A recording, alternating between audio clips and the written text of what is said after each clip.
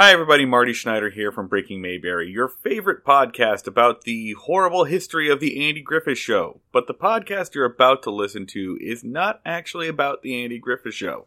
What you're about to hear is one of our bonus episodes that we do frequently on our Patreon page for our Patreon subscribers, where people suggest that we watch or read or play certain things, and we come back and talk about them. So you're about to listen to an episode we did about 8 months ago, talking about the 2004 film The Punisher, starring Thomas Jane and John Travolta. It was suggested, and we did it, and we actually had a blast. It's a good time. This is actually like the fourth time I've tried to upload this, and it's kind of failed every single time. It kind of feels like God doesn't want me to share Punisher Cast with you, but God's gonna sit this one out. That joke will make sense in about 20 minutes. Don't worry about it. If you like what you hear, this is just a sample of some of the material that you can get access to if you support us on Patreon. We have tiers starting at just $1 a month, and you can get access to a whole bunch of bonus stuff.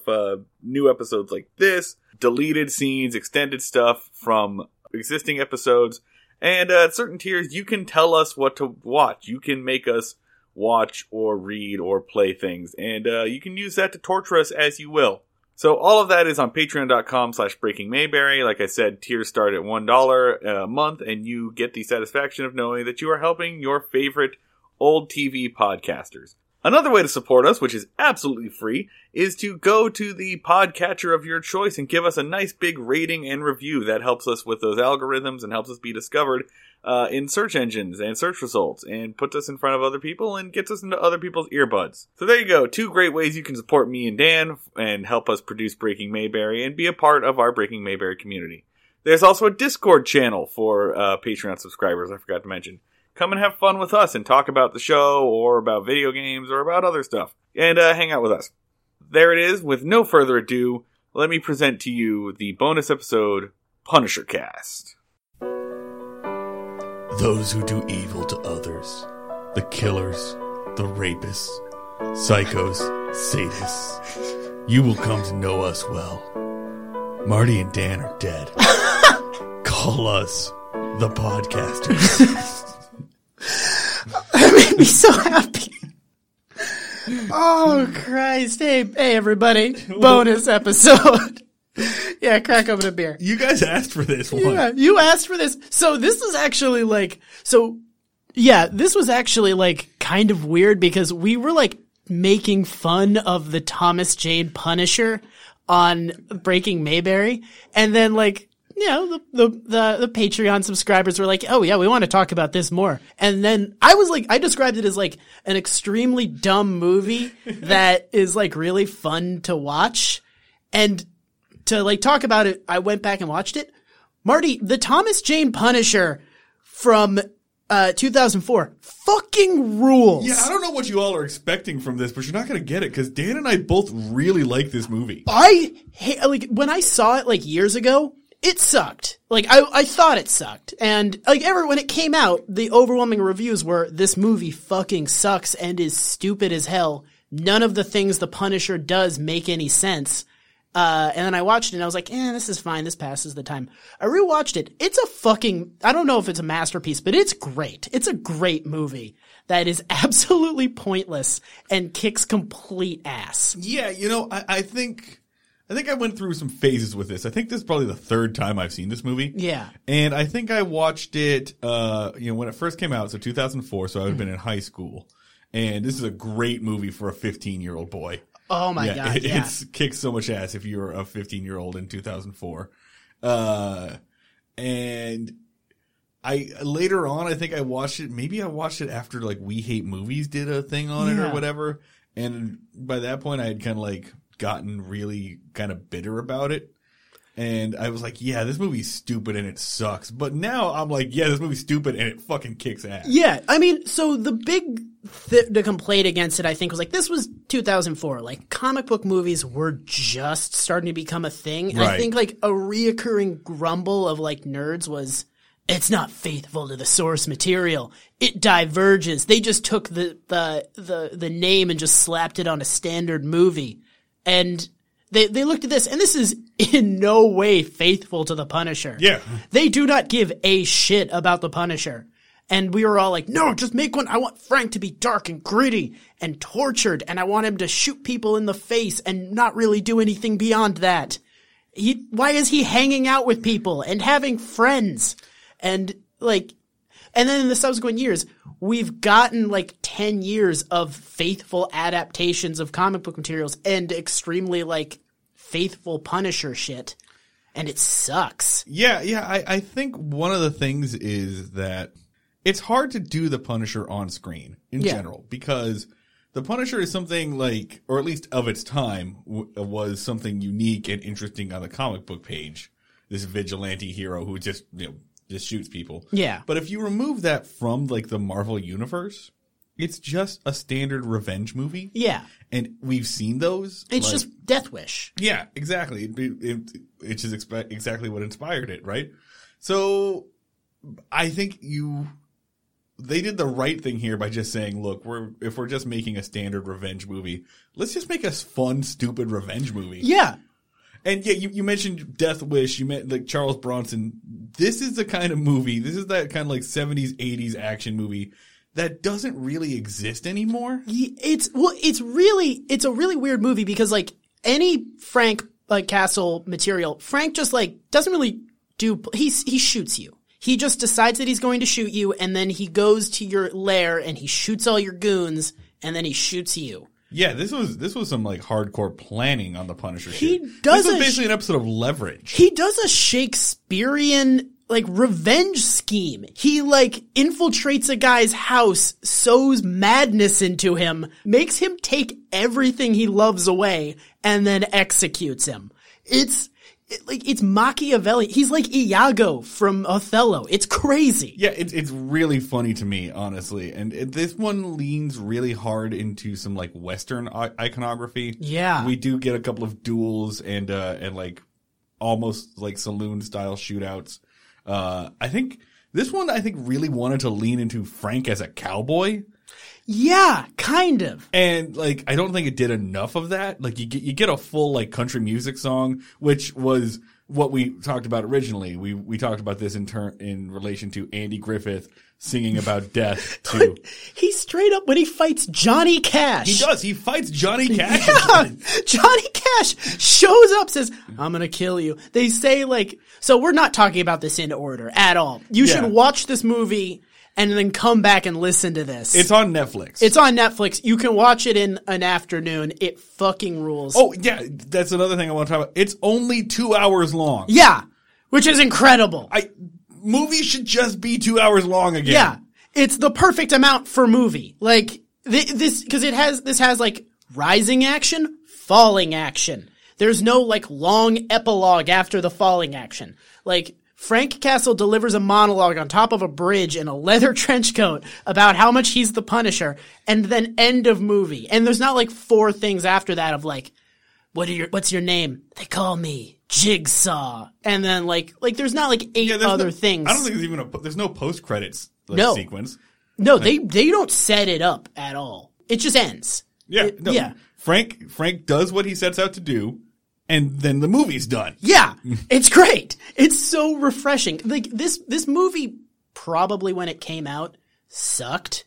It probably did in fact suck. Cause I think in the landscape of everything else that was out, it didn't really make sense, but it has aged like fine wine. Yeah. At this point, it's kind of just refreshing to see, number one, just kind of a low stakes movie. Yeah. And I'm so sick of comic book movies where it's just everything is at risk and you have to save the entire world. And in this one, not really. And a movie where I don't know what the fuck the main character is doing.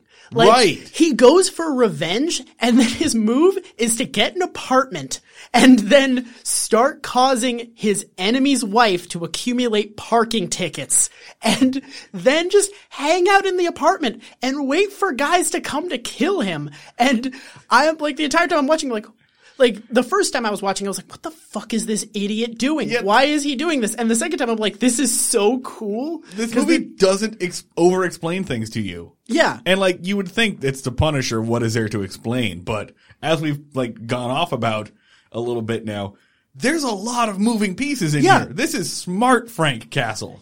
So Frank Castle in this is not an army guy. He is Is he an FBI agent? He's a CIA agent. FBI agent. He's Okay. an FBI agent. Like, it opens with Frank Castle in a blonde wig pretending to be German and, like, doing a sting operation, which is, in the context of Frank Castle as a character, insane. Ridiculous. Yeah, a thing that, the character, it's like the equivalent of having Batman, like, throw pies and ride a unicycle. All right, let's for context here. Let's talk about like the difference between Frank Castle Marvel Comics and Frank Castle 2004 movie, Thomas Jane movie. Yeah. So, if you're not really a comic book person, but you probably know who the Punisher is because you know what his skull looks like because cops love this skull for some reason. Because it's on the car of every single person that's tailgating you. Right. Yeah. So Frank Castle is a war veteran. Originally, it was Vietnam vet. Yeah. And they've moved it up. Last time I knew, it was like Gulf Storm or Desert Storm. Yeah. I think now he's just like Special Forces. Yeah, he was in War X. Yeah. And clearly has PTSD. And he pissed off some people. He pissed off the wrong people, and his family were murdered. And now the Punisher goes and kills bad guys. And the rest of the Marvel universe is just like has mixed feelings on him. Most of them are just like, this guy he's not a superhero. He's a fucking serial killer. Yeah. He was originally introduced in Spider-Man comics. Yeah, he tried so because Spider-Man was labeled a criminal, the Punisher tried to track down and kill Spider-Man. And so like the Punisher was originally a villain. And then he slowly became an anti-hero when he took off in the 80s because there was a rise in crime and there was a rise in anti-criminal sentiment. And like Marvel sort of latched on to the Punisher because people were like, there was a lot of Death Wish-esque movies where people were just fantasizing about massacring criminals. Right. And Marvel was like, oh, we have a character all ready to go for that. It's Captain Massacre over here. When there was the Kung Fu craze in the 70s, they were like, ah, crap, we gotta create a Kung Fu guy with Iron Fist. And this, they're like, oh, we just have one ready to go. Fuck yeah. But yeah, in the comics, Frank's family was murdered by random gang violence. They were having a picnic in the park, and criminals shot at each other, and his family was gunned down. Which is like the first difference, because the violence that kills Frank's family in the comics, his wife and kid, is not random. It is a group of hitmen that come to his family reunion. Yeah. Not the comics, in this movie. Yeah, in this movie. So let's go ahead and set. I guess we're not going to go scene by scene, but let's talk about the beginning of this movie. Yeah. So at the beginning of this movie, Frank is playing, and he's undercover. He's playing a German arms dealer. Seemed like Otto. Yeah, he's setting up a sting operation, and he's got this guy Mickey, who is like he's the tech guy from Ocean's 11. The tech guy from Ocean's 11. Yeah, the little nervous, sweaty tech guy. I love that dude. Yeah, and that's the guy they're actually going for. But Mickey brought somebody else along. Mickey brought his friend Bobby or whatever. Yeah, Bobby Saint. Bobby Saint, who we don't know yet, but he is the son of Howard Saint, played by John Travolta. John Travolta, who is killing it. It is most Travolta-esque. Like John Travolta's quick side thing. Can we talk about how John Travolta is crushing this role? Absolutely. So he's simultaneously playing, so the whole thing is like, Saint is like this big, all-powerful crime boss, but he is the big, all-powerful crime boss of Tampa, Florida. Right. So he is simultaneously super powerful and authoritative and terrifying, but also he ain't shit. Right. Like some of the things he's got his hands in are like prostitution, drug running, a used car dealership. Yeah. He's like, so Travolta the entire time is oscillating between moments of terrifying power and also overwhelming powerlessness. Right, because he has bosses he has to report to. Yeah. He's got he's a supply chain manager, basically. Yeah, and there's one part at the end where he challenges a guy to a knife fight, and he's like, you know, back in the old days when another man cheated, they would break out their knives and move the furniture and settle it the old-fashioned way. I couldn't do that because I can't move all my fucking furniture. Yeah, you've got too much goddamn furniture. It's rule. It's so great. Like, he's definitely, like, a lot of moments where he's just like, what is happening? I'm so in over my head. But then he goes back to being scary. Like, a big thing that the movie got made fun of when it came out is, like, it takes place in Tampa, Florida. Yeah. John Travolta is the crime boss of Tampa, Florida, but they're totally aware because everybody else is just like, man, you're king shit of Tampa. Yeah. That makes it so much funnier. Like I said earlier, low stakes, right? The best part is so his bosses are the Cubans, and the best part is when they, like, go into they're, like, big dicking him, and they go into his Cuban cigar room, and he's like, hey, don't touch the Cuban cigars. And one of them takes it anyway. And then as they're walking out, they just go like, these aren't even fucking Cuban. They're Honduran, you piece of shit. Yeah. Just show yeah. I think the reason why I think comic book nerds didn't like this character or didn't like this is that, like, they think of things in terms of basically, like, power levels. Yeah. Like stats on the back of a baseball card. And Howard Saint does not have high stats. No. He's not the kingpin. No. You know, at all. No, he's like solid stats for, like, intimidation, but he's also not very smart. Not very smart, not good at killing people himself, and is basically outclassed by the hero for 90% of the movie. Yeah, he's a mid-level boss. Yeah. Which I will say, one of my big complaints when I was in high school watching this movie was that you don't, like, it's almost a little anticlimactic what finally happens to Howard Saint because they don't fight. Like, yeah, well, I think that's kind of the great thing about this movie is, like, the question is not, will the Punisher defeat Howard Saint? It's, how thoroughly is the Punisher going to wreck Howard Saint's shit? Yeah, I like that. You know, you walk into this movie, you know how it's going to end. Yeah. You're there because you want to see how it all unravels.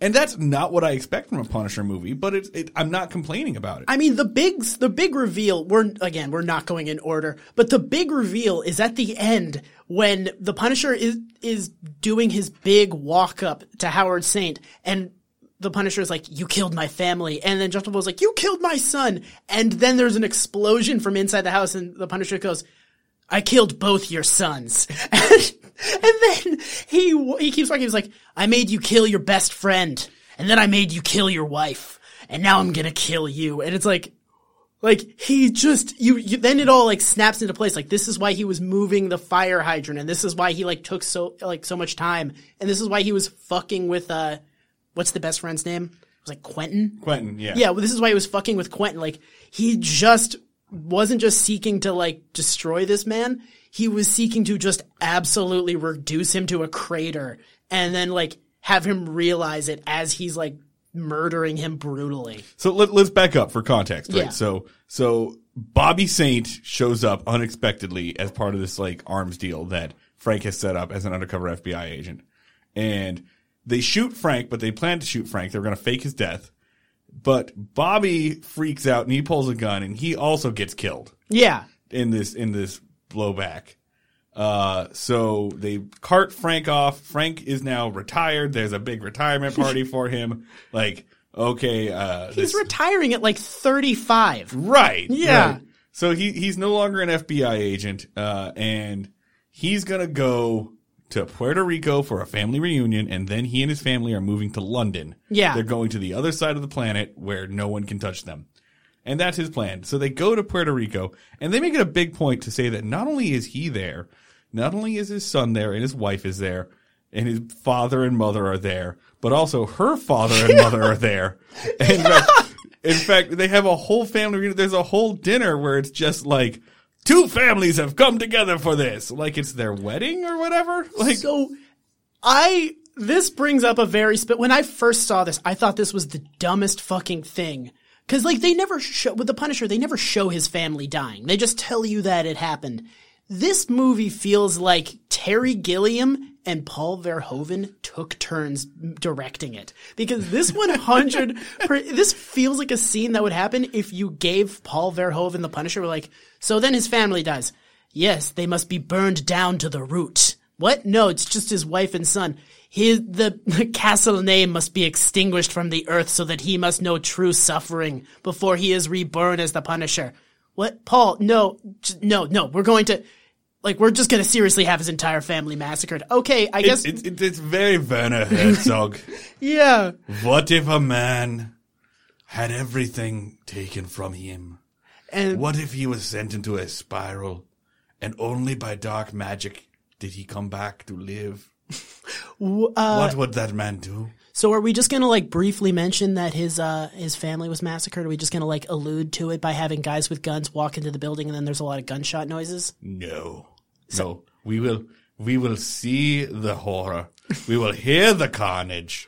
There will be an 8-minute chase scene for no reason other than to show that his wife is somewhat capable. Yeah, just running, a long thing of her running on a dock as an SUV is chasing her and the child. Oh, so I should also, this is a great thing about my experience watching the movie. We'll hear the cries of his father? His mother will be the first to die. Yeah, he just looks out the door and an old woman goes down and he's just like, Mom? So, I watched the first part of this movie, at my parents' house, and it was in the living room, and they wanted to listen to music. And, I was like, that's fine. I'll just put this on mute. And my mom put on the discography of Patti Smith. And I recommend this for anyone who wants to watch this movie. Put on, as this scene is starting, Because the Night Belongs to Lovers. The second the guys get out with the guns, because it syncs up perfectly. The point that, when the first chorus happens, it's the moment that a truck is ramping off. So just truck takes me out. Because the night. And yeah, it syncs up insanely well. And then I had it on just in the background for most of the rising action. It was when he moves into the house full of crust punks, her cover of Smells Like Teen Spirits comes on, and it's so creepy and perfect. Yeah. Can we take a moment to talk about how fucking shitty all of Saint's goons are? They suck so bad. So they're such goobers. So there's a showdown basically where after they run down Frank's wife and kid on the dock, and Frank comes after them and he catches up with them, and these guys get out of there like fucking Ford Bronco basically. Yeah. And it's the lieutenant, the second in command, Quentin, played by David Morse, in the shittiest goatee I've ever seen. Horrible goatee. He looks like a damn fool. And then he's got this young bro who is the other son, the second son. Yeah. And then 2 geriatric men get out. All of Howard Saints are men are 65, 70. Well, that's the best thing. They're guys that you would actually find in Tampa. Yeah. You have 2 jacked old guys and a kid and yeah, no, 3 jacked old guys, because Quentin is not a young man. No, he's not a young man at all. Yeah, you're in Tampa. You're gonna have an army of geriatrics. It's so fucking funny. Miami. It's so funny. They got shoulder hair coming out of their black tank tops. Yeah. Everyone is in black hilarious. tank tops in this fucking movie. And so when they kill him, it's just humiliating. Yeah. It's just because this guy is he's special forces. We see a picture of him in the army. We see a picture of him in the military, so we know that there's some kind of special forces background, but it doesn't get into it. Yeah. Unlike the regular Punisher, the military background isn't that big of a deal. Yeah, they show one picture. And we should mention also, they just mentioned one magical black dude. There's just one voodoo guy who lives out on the island far away. That's the best, is that Frank is who's that? And then his father-in-law's oh, him? That's Voodoo Steve. Yeah. That's a neighborhood witch doctor. Yeah. He's cool. He's a pretty nice guy. But Voodoo Steve does save Frank's life. Yeah. Voodoo Steve takes him off to an island and he grows patches him up long enough for him to grow a sweet fucking beard. Oh no, that beard's horrible, man. Especially for Tom Jane. I was like, man, Tom, you're a beautiful man. That's the beard you can grow? Shit, that thing's scraggly as hell. And And that's it. He's basically, they have this great exchange where, like, Voodoo Steve says, Vaya con Dios, castle. And then he, in case you don't know what that means, translates, go with God. And Frank turns back and says, God's gonna sit this one out. And that's, like, the Punisher has begun. Like, they should have, it's a half hour in, but that's when you should have hit the title card. The Punisher. Thomas Jane for this entire movie, annihilating. He's being so campy. Cause he can never be like he's never like, I'm the Punisher, I'm here to kill you. He's like, 1, God is real, but also he can fuck off. 2, I'm gonna kill you so hard that your children are gonna die in the future. It's like, very Warren Ellis dialogue. Yeah, it's every single thing is over the top. It's like, did you ever see, like, The Punisher 2099? Yeah. He would have the quote, like, how old are you? 36. Caliber. Yeah. Everything just relates back to bullets for him. Yeah. He's doing, like, that level of dialogue, and Thomas Jane is just being such a fucking ham with this role. Yeah. He doesn't wink at the audience. He's not like, look how silly this is. He's like, I'm taking this bad shit dialogue as seriously as I possibly can. He's like, I think he's kind of playing it as like, Frank Castle is a fucking lunatic and a cheesy lunatic, and I'm going to play him as a guy who would be extremely cheesy when his family died. So it's been, I guess they say it's been 5 months that he's been on that island or something. Yeah. So he returns to Tampa, shaves, he moves into, like, are they squatters? I know. He moves into, like, an apartment building. Oh, they might be squatters. It's very unclear. Yeah, he moves into an apartment building. He has 3 neighbors. Who are awesome. Like, yeah. His 3 neighbors are played by Rebecca Romaine Stamos. Yeah. John Panette. And Ben Foster. Ben Foster, one of the best actors of our generation. Possibly the most underrated actor of our generation. Fantastic. Just kills it in everything he does. Literally, in The Mechanic, a shitty Jason Statham movie, he is absolutely annihilating. Like, he crushes everything he's in, and he crushes this. 3:10 to Yuma. He's next to Russell Crowe and Christian Bale and wipes the floor with both of them. Yeah, and in this role, his entire character detail is guy with a bunch of piercings in his face. Yeah, so they're like crust punks. Yeah, but any other character would play that as like, oh, you know, I'm like Marilyn Manson. I'm edgy. I'm gonna have like a whine to the way I talk. And he's like, I have a bunch of shit in my face because I'm a deeply sad, broken guy. Yeah, he plays him like a fucking loser nerd who only gets happy when he's like winning at like Counter-Strike. Yeah, he's so like Ben Foster plays him extremely broken and sad, and he's like, you know, I just have these piercings, and like he literally says at one point after Punisher like just mildly helps him, he's like, no one's ever stood up for me before. Yeah, I was gonna talk about that scene. That scene is so good. There's a moment where like, so a good chunk of the movie is actually like these 3 like losers who also kind of social outcasts welcoming Thomas Jane into their fold. At first they're like, who is this guy? What does he do? Is he going to murder us? Yeah. And a lot of it is like them like embracing him. Yeah. It's actually pretty sweet. Like forcibly breaking down his walls. And one of the scenes in this is an abusive ex of Rebecca Romaine Stamos, like pounding on her door trying to get in. She's like shown inside holding a knife and like shaking. Yeah. And Ben Foster tries to get him to leave. And he just goes like, I'm going to call the cops. He's like a shrunken in, like kind of mild guy. Like he can't do anything. And Ben Foster can be huge. Yeah, like Ben Foster we've seen be jacked and terrifying before. In 3:10 to Yuma, he's a demon. Like he's terrifying. And in this, he's so small and vulnerable. And it feels like you could just like push him around. And like the abusive ex goes and he starts pushing around Ben Foster. Frank shows up and punches him in the face, basically. Yeah. Hits him once, takes his knife away, and just basically kicks his ass out. And that's where Ben Foster delivers the line you just said, where he's like, no one's ever stood up for me before.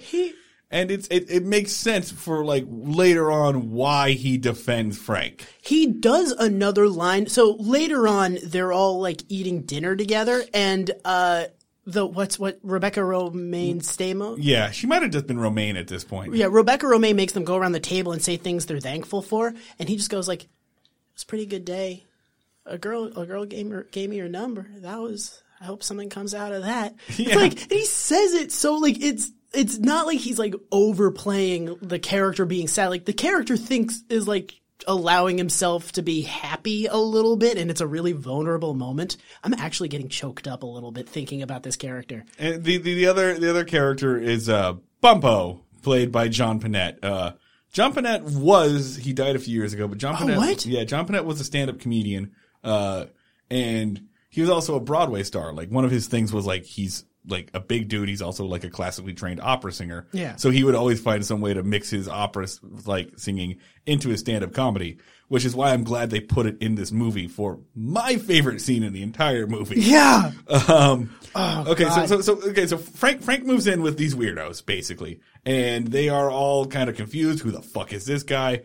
Is he going to make us pay rent? Because I think we're squatters. Yeah. Rebecca Romaine's entire character is, I've only ever been in abusive relationships. I used to be a heroin addict. Yeah. And she lays it on both in the writing and in the acting, lays it on extremely thick. Nothing subtle about this movie. No. Nor should there be. No, God, no. Yeah, they'd leave no subtext is for cowards in the eyes of the Punisher.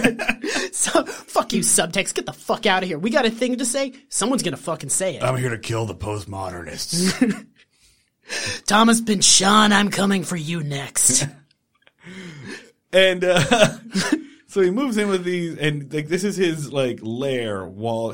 His lair is like a shitty apartment that I think he moved into because he has access to the service elevator. Yeah, like, he moves in to this crust punk apartment, begins enacting a scheme to destroy Vincent Saint, and in between doing that, goes to this apartment and just drinks rum straight out of the bottle.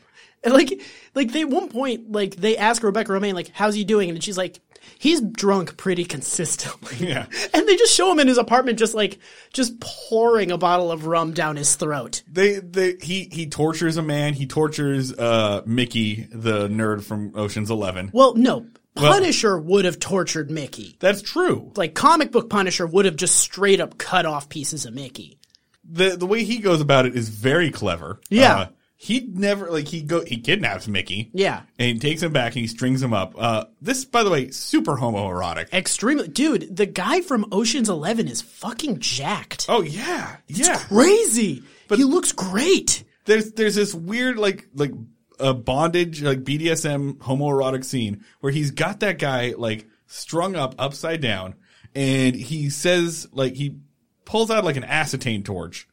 And he says, if I burn you with this torch, you won't feel anything first. It's going to hurt too much. It's going to sear all your nerve endings. It'll feel cold. And you'll smell burning meat, and that's when it starts to hurt. And instead of burning him, he then, out of view, starts burning a piece of steak that he's got lying on the ground, and starts smacking him with a popsicle and listening to him scream.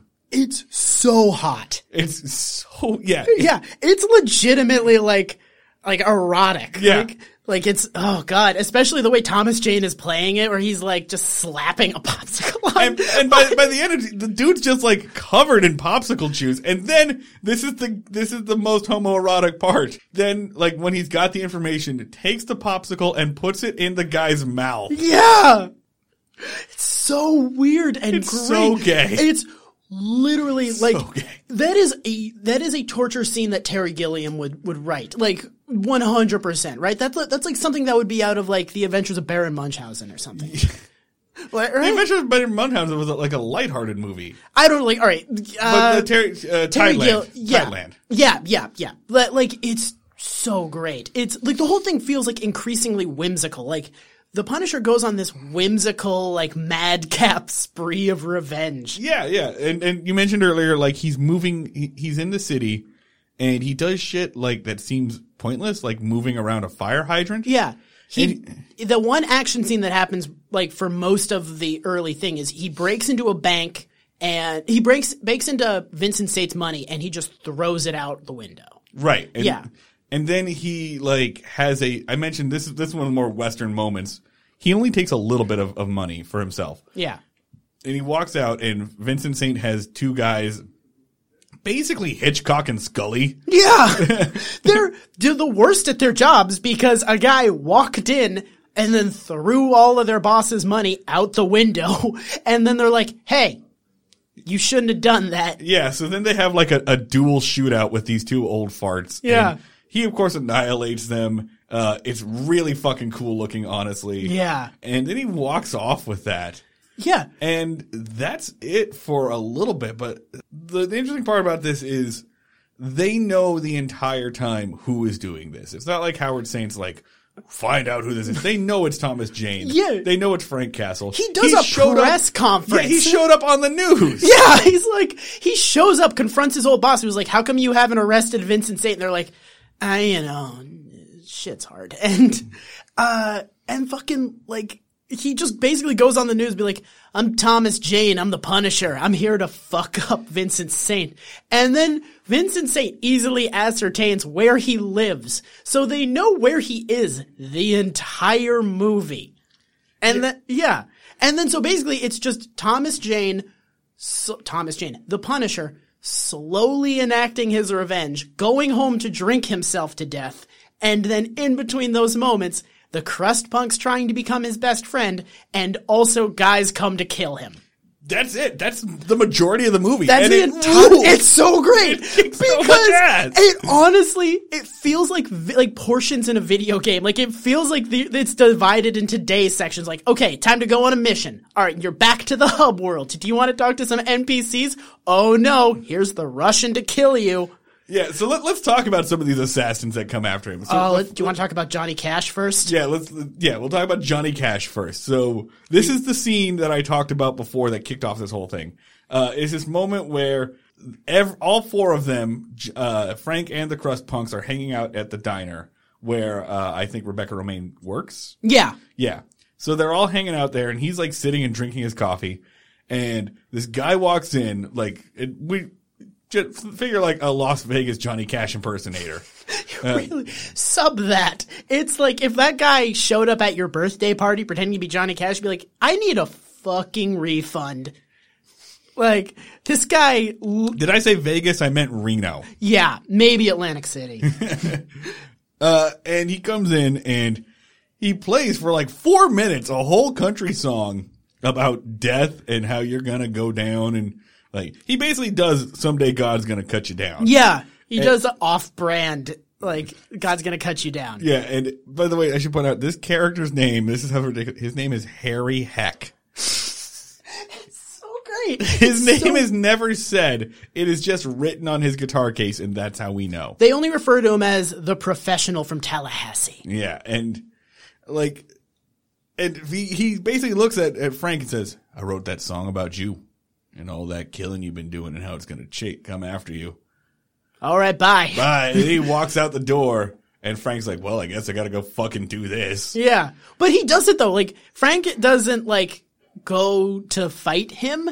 He just goes about his day normally until he's attacked while at a drawbridge. Yeah. Because Harry Heck has the weirdest plan to kill Thomas Jane that doesn't work for the weirdest reason, which is he waits for a drawbridge to go up, rear ends his car, Thomas Jane's Dodge Challenger with another Dodge Challenger into the drawbridge, gets out of his car and starts firing a shotgun wildly. And the only reason it doesn't work is because the Punisher has shutters that come down on his car to cover up all of his windows and windshields. He has like a metal umbrella that unveils. He has hurricane shutters on his car and then drives blind over the drawbridge, crashes his car by running into a minivan.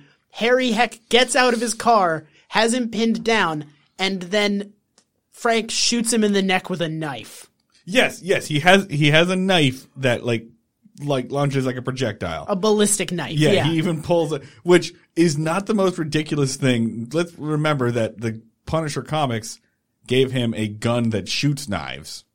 Oh, yeah. Well, they really lean on that because this Punisher is not really like, he does not win by his like combat abilities. Like he's not a superior gunman to most of the people. He's just like he's a gadgets guy. He just has gadgets everywhere. He has cool funky shit. So Yeah. he shoots him in the neck with the knife launcher. The gun knife. The gun knife. And that's how he kills that guy. Yeah. Next topic. And then he takes his car. Like he shoots him in the neck with a knife, gets in the guy's much better car and drives away. And that's it. Then that Vincent Saint's like, ow. Well, that's, I guess, no plan B for that. We did our thing. And meanwhile, like, the most of, like, Vincent Saint's things are, one, fucking his wife. Because she's so happy that her son has been the best thing. Oh, yeah, we should point out, by the way, killing Frank's entire family was Mrs. Saint's idea. Yeah. And he's like, I'm going to kill his wife and kids. And she goes, no. His entire family. I don't even think that Howard Saint was I think Howard Saint was just like, kill this guy. Yeah. And she was the one. And it's so fucking dramatic, right? Like, they're sitting in a car. He's talking to Quentin, who is outside of the car. Yeah. And Quentin's like, we found out who was responsible for the deal that killed your son. It's a guy named Frank Castle. Here's where he's going to be. And Howard's just like, all right, well, fucking kill this dude. Yeah. And then she's been quiet and her face has been hidden by a hat this entire time. And then she looks up. She says, wait. And she looks up and the camera like zooms in on her and the music gets so dramatic for a second. And I was just like, am I supposed to know who the fuck this person is? Like, it was just like a huge reveal. Like, I don't know, like Catherine Zeta-Jones should have been underneath that hat or somebody. She's like, kill his entire family. And then after the massacre thing happens, she just like comes up to him and like, I was sad about our son's death, but you avenged him. So we're cool now. Everything's pretty great. So we're going to have sex now. And then they're not sad about the son's death anymore. Like, they mourn by killing, like, they just basically cram in several years worth of mourning into, like, an afternoon by killing a guy's entire family. And then they're great. They're and good. then she starts going to the movies and going to the gym, and she's jogging around and having a great time. He goes back to running his criminal empire. They're great. They're fine. They're fine. We've moved past this. Yeah. It's the most, like, cause, yeah, any modern movie would show them, like, being distraught and, like, they must have real nuanced emotions about this. And this movie's like, nah, that would be a fucking downer. Yeah. Like, they're over it. They're cool. They're the bad guys. So let's point out that part of Frank's plan is to make Howard think that his wife is having sex with his best friend. Yeah. Because Howard doesn't know that his best friend is gay. Yeah. But Frank does. He has pictures of it. And he starts blackmailing Quentin. This movie's so gay. Yeah, it's extremely gay. Like, they go out of their way to just have, like, Thomas Jane, like shirtless and soaking wet in sweat and, like, throbbing. And, like, yeah. And all the, like Howard Saint barely has chemistry with his wife, and he's just like oozing chemistry with Quentin. Also, like, I will say, John Travolta does take like a back seat for like the middle third of this movie. Yeah. Like, you kind of forget that he's in it because it just goes through a process of like different like level bosses essentially. Basically, because the Cubans just keep showing up. Every time Frank sets some of the Howard Saint's money on fire, the Cuban bosses just show up and be like, hey man, you're on such thin ice. And he just keeps saying over and over again, like, 30 years, a great service, and this one thing happens, and suddenly I'm in the shit. Like, and that's just basically his repeated line. And then he just goes like, find Castle, kill him, I swear to God. Yeah, so they start sending people, should we talk about the Russian fight, or should we talk about, how Frank sets up, the affair? Let's talk about the Russian fight first. We got it. I mean, we're dying. So it's so good. It's like if Terry Gilliam directed The Terminator. I'm going to say Tex Avery, dude. It's so fucking Looney Tunes. This fight is so Bugs Bunny ass fight. Like, it's just a cartoon character, Gossamer from the Looney Tunes, just busts through the wall. Yeah. At one point in time, he literally just punches through the wall. Yeah. So this dude who, I'm going to say he looks like a Street Fighter character. He looks like if you gave Dolph Lundgren like cartoon steroids. Yeah. He looks like if you dumped toxic waste on Dolph Lundgren and dyed his hair the most neon blonde hair can be. Like if you gave Dolph Lundgren the super soldier serum from Captain America. He looks like if two Dolph Lundgrens got in the Fly teleporters and merged together into Mega Lundgren. We keep making this reference. You know Dolph Lundgren did play the Punisher. In what? In the 1991 Punisher film. There was a 1991 There's Punisher film? There's a film? Dolph Lundgren Punisher film. Go ahead and Google right now, bud. Excuse me. Load faster. Oh my god. What? He looks...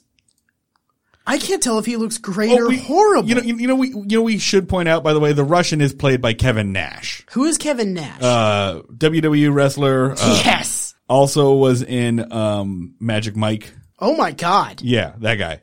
I want to watch Dolph Lundgren's Punisher after this. It looks horrible.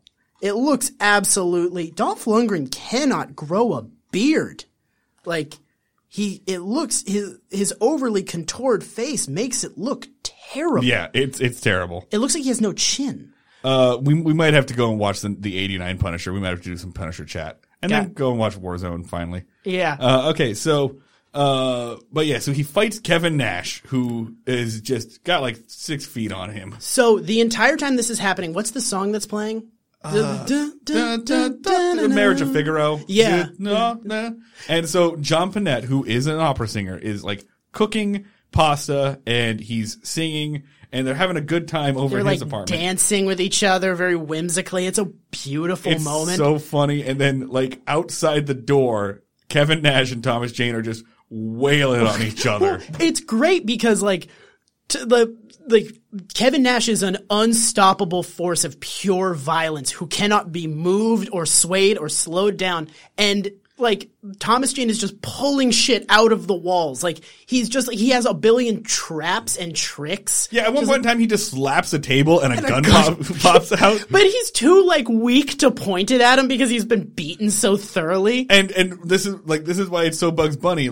He literally, Kevin Nash grabs his arm, puts the gun on the table, grabs a barbell or a dumbbell, and smashes the gun with the dumbbell so that they literally do a bent gun joke. And Thomas Jane just looks at this bent gun and he's just fucking come on, man.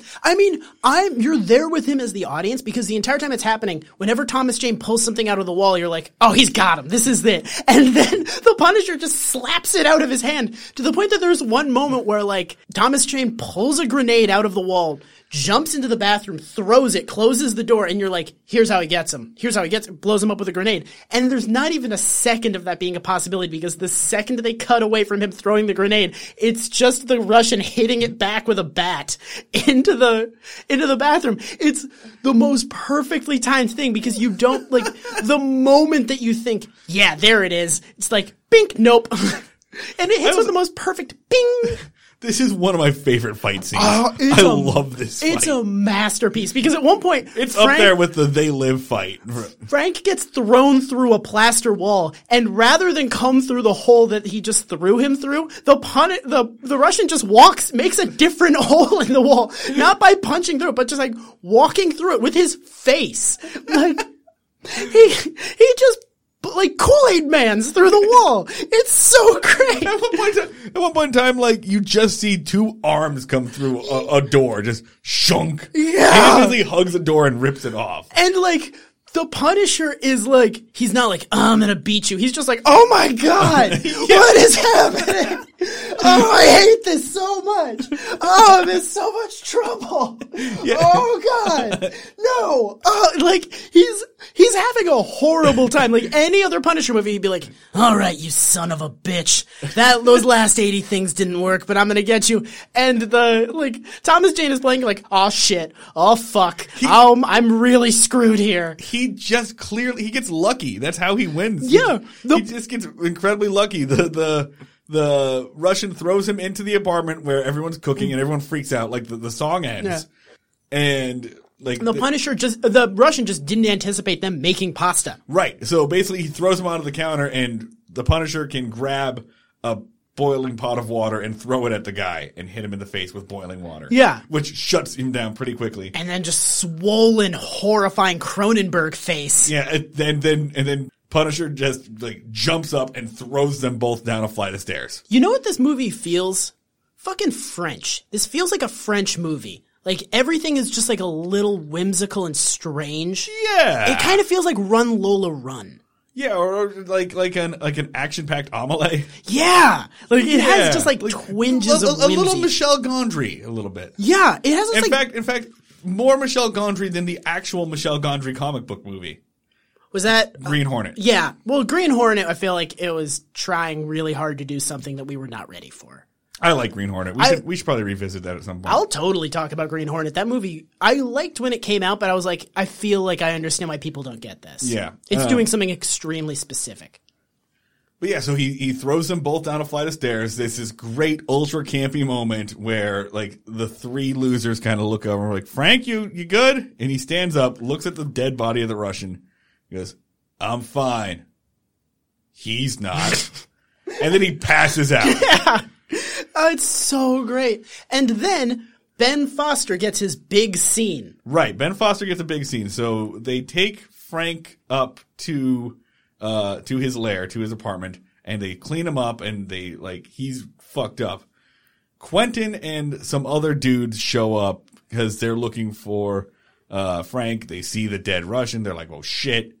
And Rebecca Romijn hides Thomas Jane in the service elevator. Yeah. Like there's an elevator that comes out from the floor. That's why he moved in there.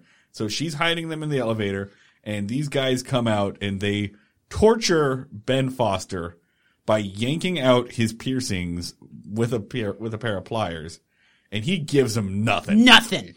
He doesn't say shit. Why don't they torture what? They don't torture John Panette. All they do is this happens twice in this movie is that just someone calls John Panette a fat ass and he just backs away. Yeah. They just keep calling him fat and they're like, all right, he's had enough. Back to this guy.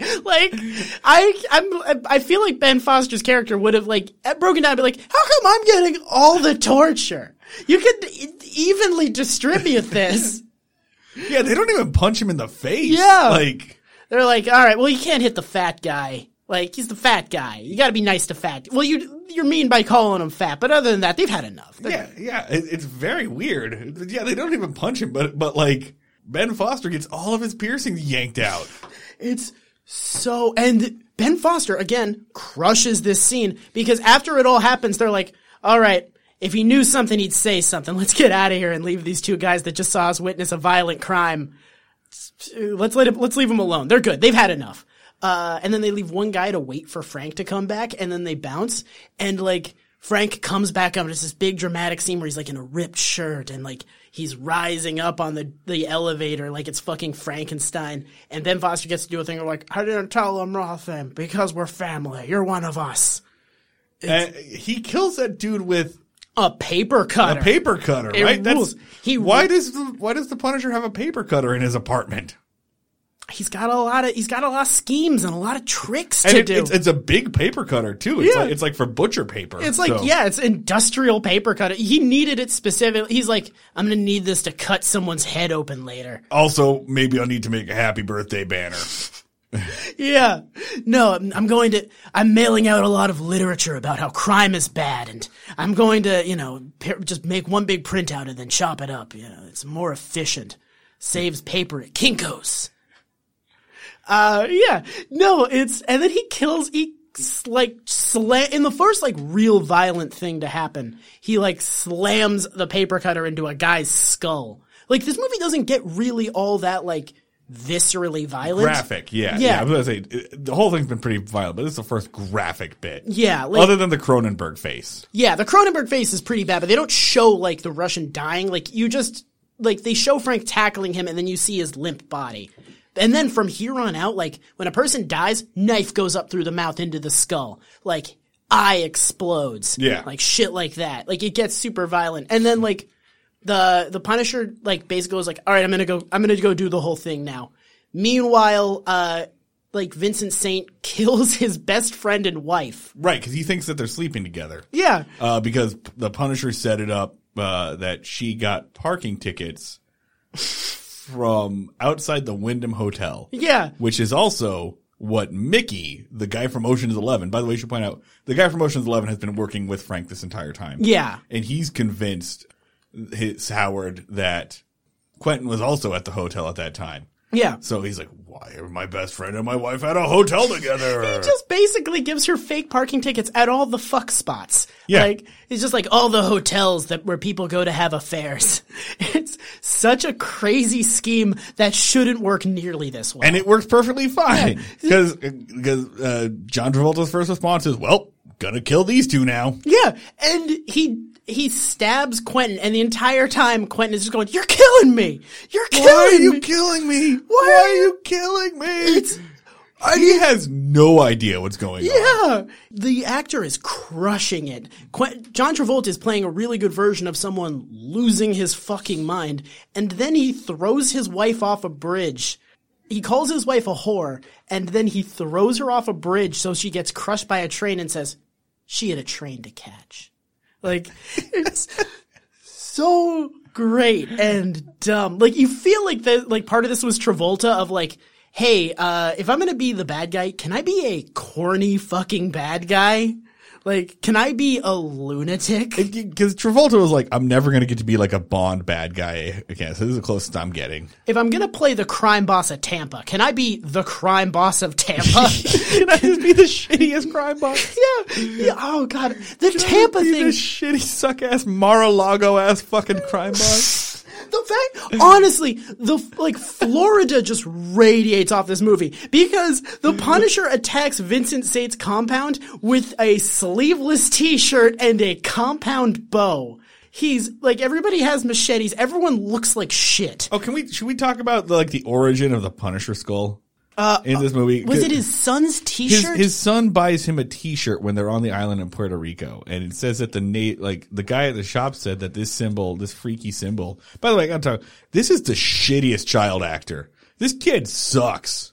I couldn't hear him over the Patti Smith at this point. Okay. So this kid just has weird delivery for everything. Who basically just says the guy at the shop said that these intense symbols will ward away evil spirits. I mean, do you like it, Dad?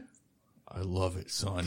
This kid's gonna be dead in 30 seconds. Oh, yeah, do you really want to pay any money for him? A kid that no one is going to pay any Mom, attention to. look, Grandpa's boat. Yeah.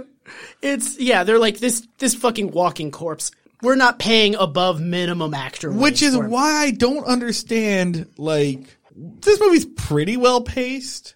But I don't understand why they have this very long chase scene and why they drag out the death of the wife and the kid. They're doing it like you think maybe the wife might make it. Yeah, which you know that she's not going to. Going into this movie, you're like, all right. Yeah, it's really I think we can't really oversell how much they take their fucking time killing this wife.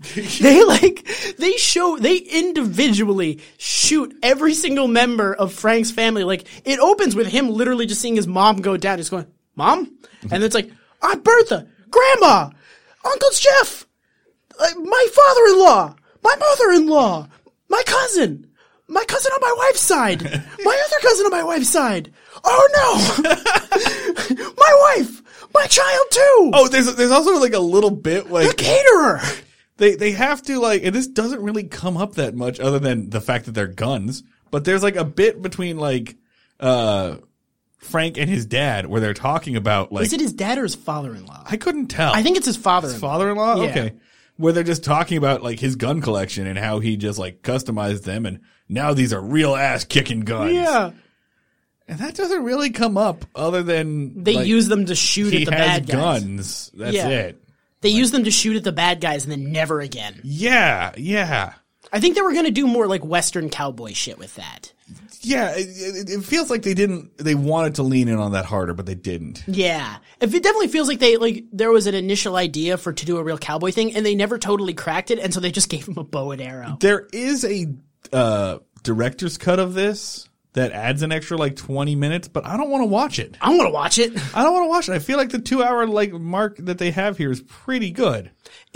I wouldn't watch it as like the real version of the movie. I'd watch it. I want to see what else this fucking director can do. I want to see what other crazy bullshit the Punisher can do in that 20 minutes. What, like, if him and Ben Foster just go, like, hang out and throw a baseball together? Aw. Yeah. I really love that character so much. So Howard Saint kills his best friend, kills his wife. This all happens in, like, a span of, like, 8 hours, by the way. And Frank, fresh off getting his ass kicked by Kevin Nash and nearly dying, says, okay, well, it's time for me to go kill everyone. Yeah, it's time for me to go effortlessly wipe out a mob of Floridian goons. Which, I mean, to be fair, the guys look like absolute fucking scrubs. Yeah, I mean, I guess one of the only complaints about this movie is that Frank doesn't look cool at all killing these guys. No, the action scenes are horrible. And like, yeah, none of the fight scenes are cool. I zoned out the second bullets started flying. Yeah. He kills the second son by He pins him down under a desk and then puts a landmine in his hand. Yeah. And he basically says, if this thing moves, it's going to blow up. Hope you can hold it up forever. Yeah. And then he just walks off, and he hangs the Punisher T-shirt up on the wall. So he doesn't even kill the dude wearing the Punisher symbol, except, so he gets to John Travolta, he shoots him in the leg, so John Travolta can't get away, and he does the bit that you talked about earlier, where it's like, I made you kill your wife, and he throws him like pictures of Quentin making out with a dude. I made you kill your best friend. No, I'm gonna kill you. Yeah. And he ties John Travolta to a car, and he puts that car in neutral, and he pushes it into Howard Saint Motors. And then the car drags him in as John Travolta is shrieking, and then it blows up, and the fire from the explosion makes a Punisher skull. They just keep blowing up cars. Like, he just programmed exactly the right amount of cars to explode to make the Punisher symbol. How? Did you go up in a plane and like get a map? Someone from like Howard Saint's house was looking at me like, hey boss, a guy in a fake mustache, Thomas Jane in a fake mustache is over there hooking stuff up to your cars and pouring gasoline on everything. It's probably cool, right? And why? Like, you could only see the Punisher symbol from the air. From the movie. Why did he do that? A 6-year-old in a plane flying overhead is going to look down and be like, oh, hell yeah. I hope John Travolta was in that. Mom, come check out this wicked shit. Like, who was that for? Him. Did it for me. Oh, no. No, my family will see it up in heaven. Oh, God. I want my wife and child and also my mom and dad and cousins to look down from heaven and see that I killed this guy super hard. That's who it's actually for in the movie. It kicks so much ass. It's so dumb and perfect. Stupid. And I remember, like, when that came out, reading, like, pissy online articles. Fucking Harry Knowles. Yeah, just be like, so, why would the Punisher go through all that time and effort and pour all that gasoline just to make a skull so that he can just hang out? It's like, because fuck you, you nerd. It's awesome. You fucking asshole. Like, you piece of shit. It's the Punisher. Because he fucking could. Yeah. Oh, go watch fucking Death Wish if you want, like, just to see a guy kill other guys. Fuck you. It's so dumb and I love it. It's so great. This movie rules so hard. Literally, I don't have other than, like, the action scenes are kind of boring, which I don't care because it's just dudes shooting other dudes. Like, I don't need John Wick. Yeah. Like, that's the only complaint I have about this movie. This movie's great. I fucking love this film. This is how the movie wraps up. He goes back to his apartment. He thinks about committing suicide. Yeah. Which you could probably say is an unnecessary scene, but I liked it. I liked the little bit where he's thinking about, like, well, I'm done. And I mean, yeah, I would want that scene. Like, you gotta, like, think that's gonna happen. Like, right. He got his revenge. Like, you're gonna do that scene where he thinks about killing himself. And he decides not to, and that's when he decides that, okay, I guess I'm gonna become the Punisher. And Rebecca Romaine's like, are you gonna leave now? And he's like, fuck yeah, I'm out of here. Yeah. Bye. Oh, and oh God. he- Oh God. He says, there's some stuff I got to do. She says, what do you got to do? Can I do the line? Can I do it, please. No, it's if you want to know what I'm doing, check the newspapers every day. What section? The obituaries. It's so good. It's such a weird and unnatural question for her to ask. Why would you ask that? What section? The only reasonable answer to that question is what? Like what? Like you gonna start writing for the news? What are you talking about? And like, I just imagine the obituaries just being like, "Hey guys, Castle got another one. My job got significantly harder. This was supposed to be the chill job at the newspaper. Yeah, it fucking rules." And then he says like, "I left some money for you in the cupboard. When Ben Foster gets home, there's like $1 million for all of you. So you're getting your like just reward for being fucking awesome people." And then he delivers a kick-ass monologue on the bridge about how he's going to kill a bunch of people. It's great. So like this movie, I think probably one of the best parts about it is that it is pointless. It has no argument to make about anything. The closest it has to an argument is that like sometimes the law isn't enough to deal with bad situations, which is like the most toothless moral argument you can make about the Punisher. But like he's not saying like the law isn't enough to kill bad guys. He's like, in certain extreme situations, like when a crazed madman kills your entire family reunion, you should probably take the law into your own hands. So like the closest this thing has to a moral of the story is like, hey, if someone kills your entire extended family, it's probably okay to kill them back if the cops aren't doing anything. Because he specifically says like, I'm only doing this because the cops didn't do anything. If the cops had done something, this would have been totally chill, and I probably would have stayed on the island. I'm looking at the Punisher 2004 trivia page. Mm-hmm. There are 81 items in this trivia page, and none of them are that interesting, unfortunately. Shooting in Tampa was a double-edged sword. On one hand, the city's downtown area has no residential areas, so it would be completely emptied out by the end of the working day, ideal for a film crew. But the city is also prone to lightning storms that roll in suddenly and very violently. The summer that the film crew shot in Tampa was the city's wettest since 1890. Nice. How did that not make it in there? Like, they could have just rolled with that. They could have just been like, the Punisher is fighting in fog today. Yeah. Yeah, that would have ruled. Like, you could have done literally anything. Like, they could have just added anything that was happening in Tampa that day into the movie. Like, and I would have been fine. Like, they could have had a parade about the Gators winning a game, and I would have been like, this is a thing that's happening in the Punisher world. And I'd be like, yep, that sounds right, Punisher. I'm on board. Make this as Floridian as possible. Please, can the Punisher pilot an airboat? Please, God, can he go to a mini golf course? Can he go hang out at Busch Gardens and kill a guy with a giraffe at Busch Gardens? I also used to spend a lot of my childhood in Tampa because my grandma lived there. So adding an extra level of weirdness to this. Oh, all right. So that's the Punisher. That's it. That's Punisher cast, crew. Yeah. Fucking Punisher, man. Yeah, check this movie out. It rules. If possible, put on some Patti Smith as you're watching this. It's great. I highly recommend it. It makes the slow parts of the movie so much better. Okay, I'm Marty. I'm Dan. Later.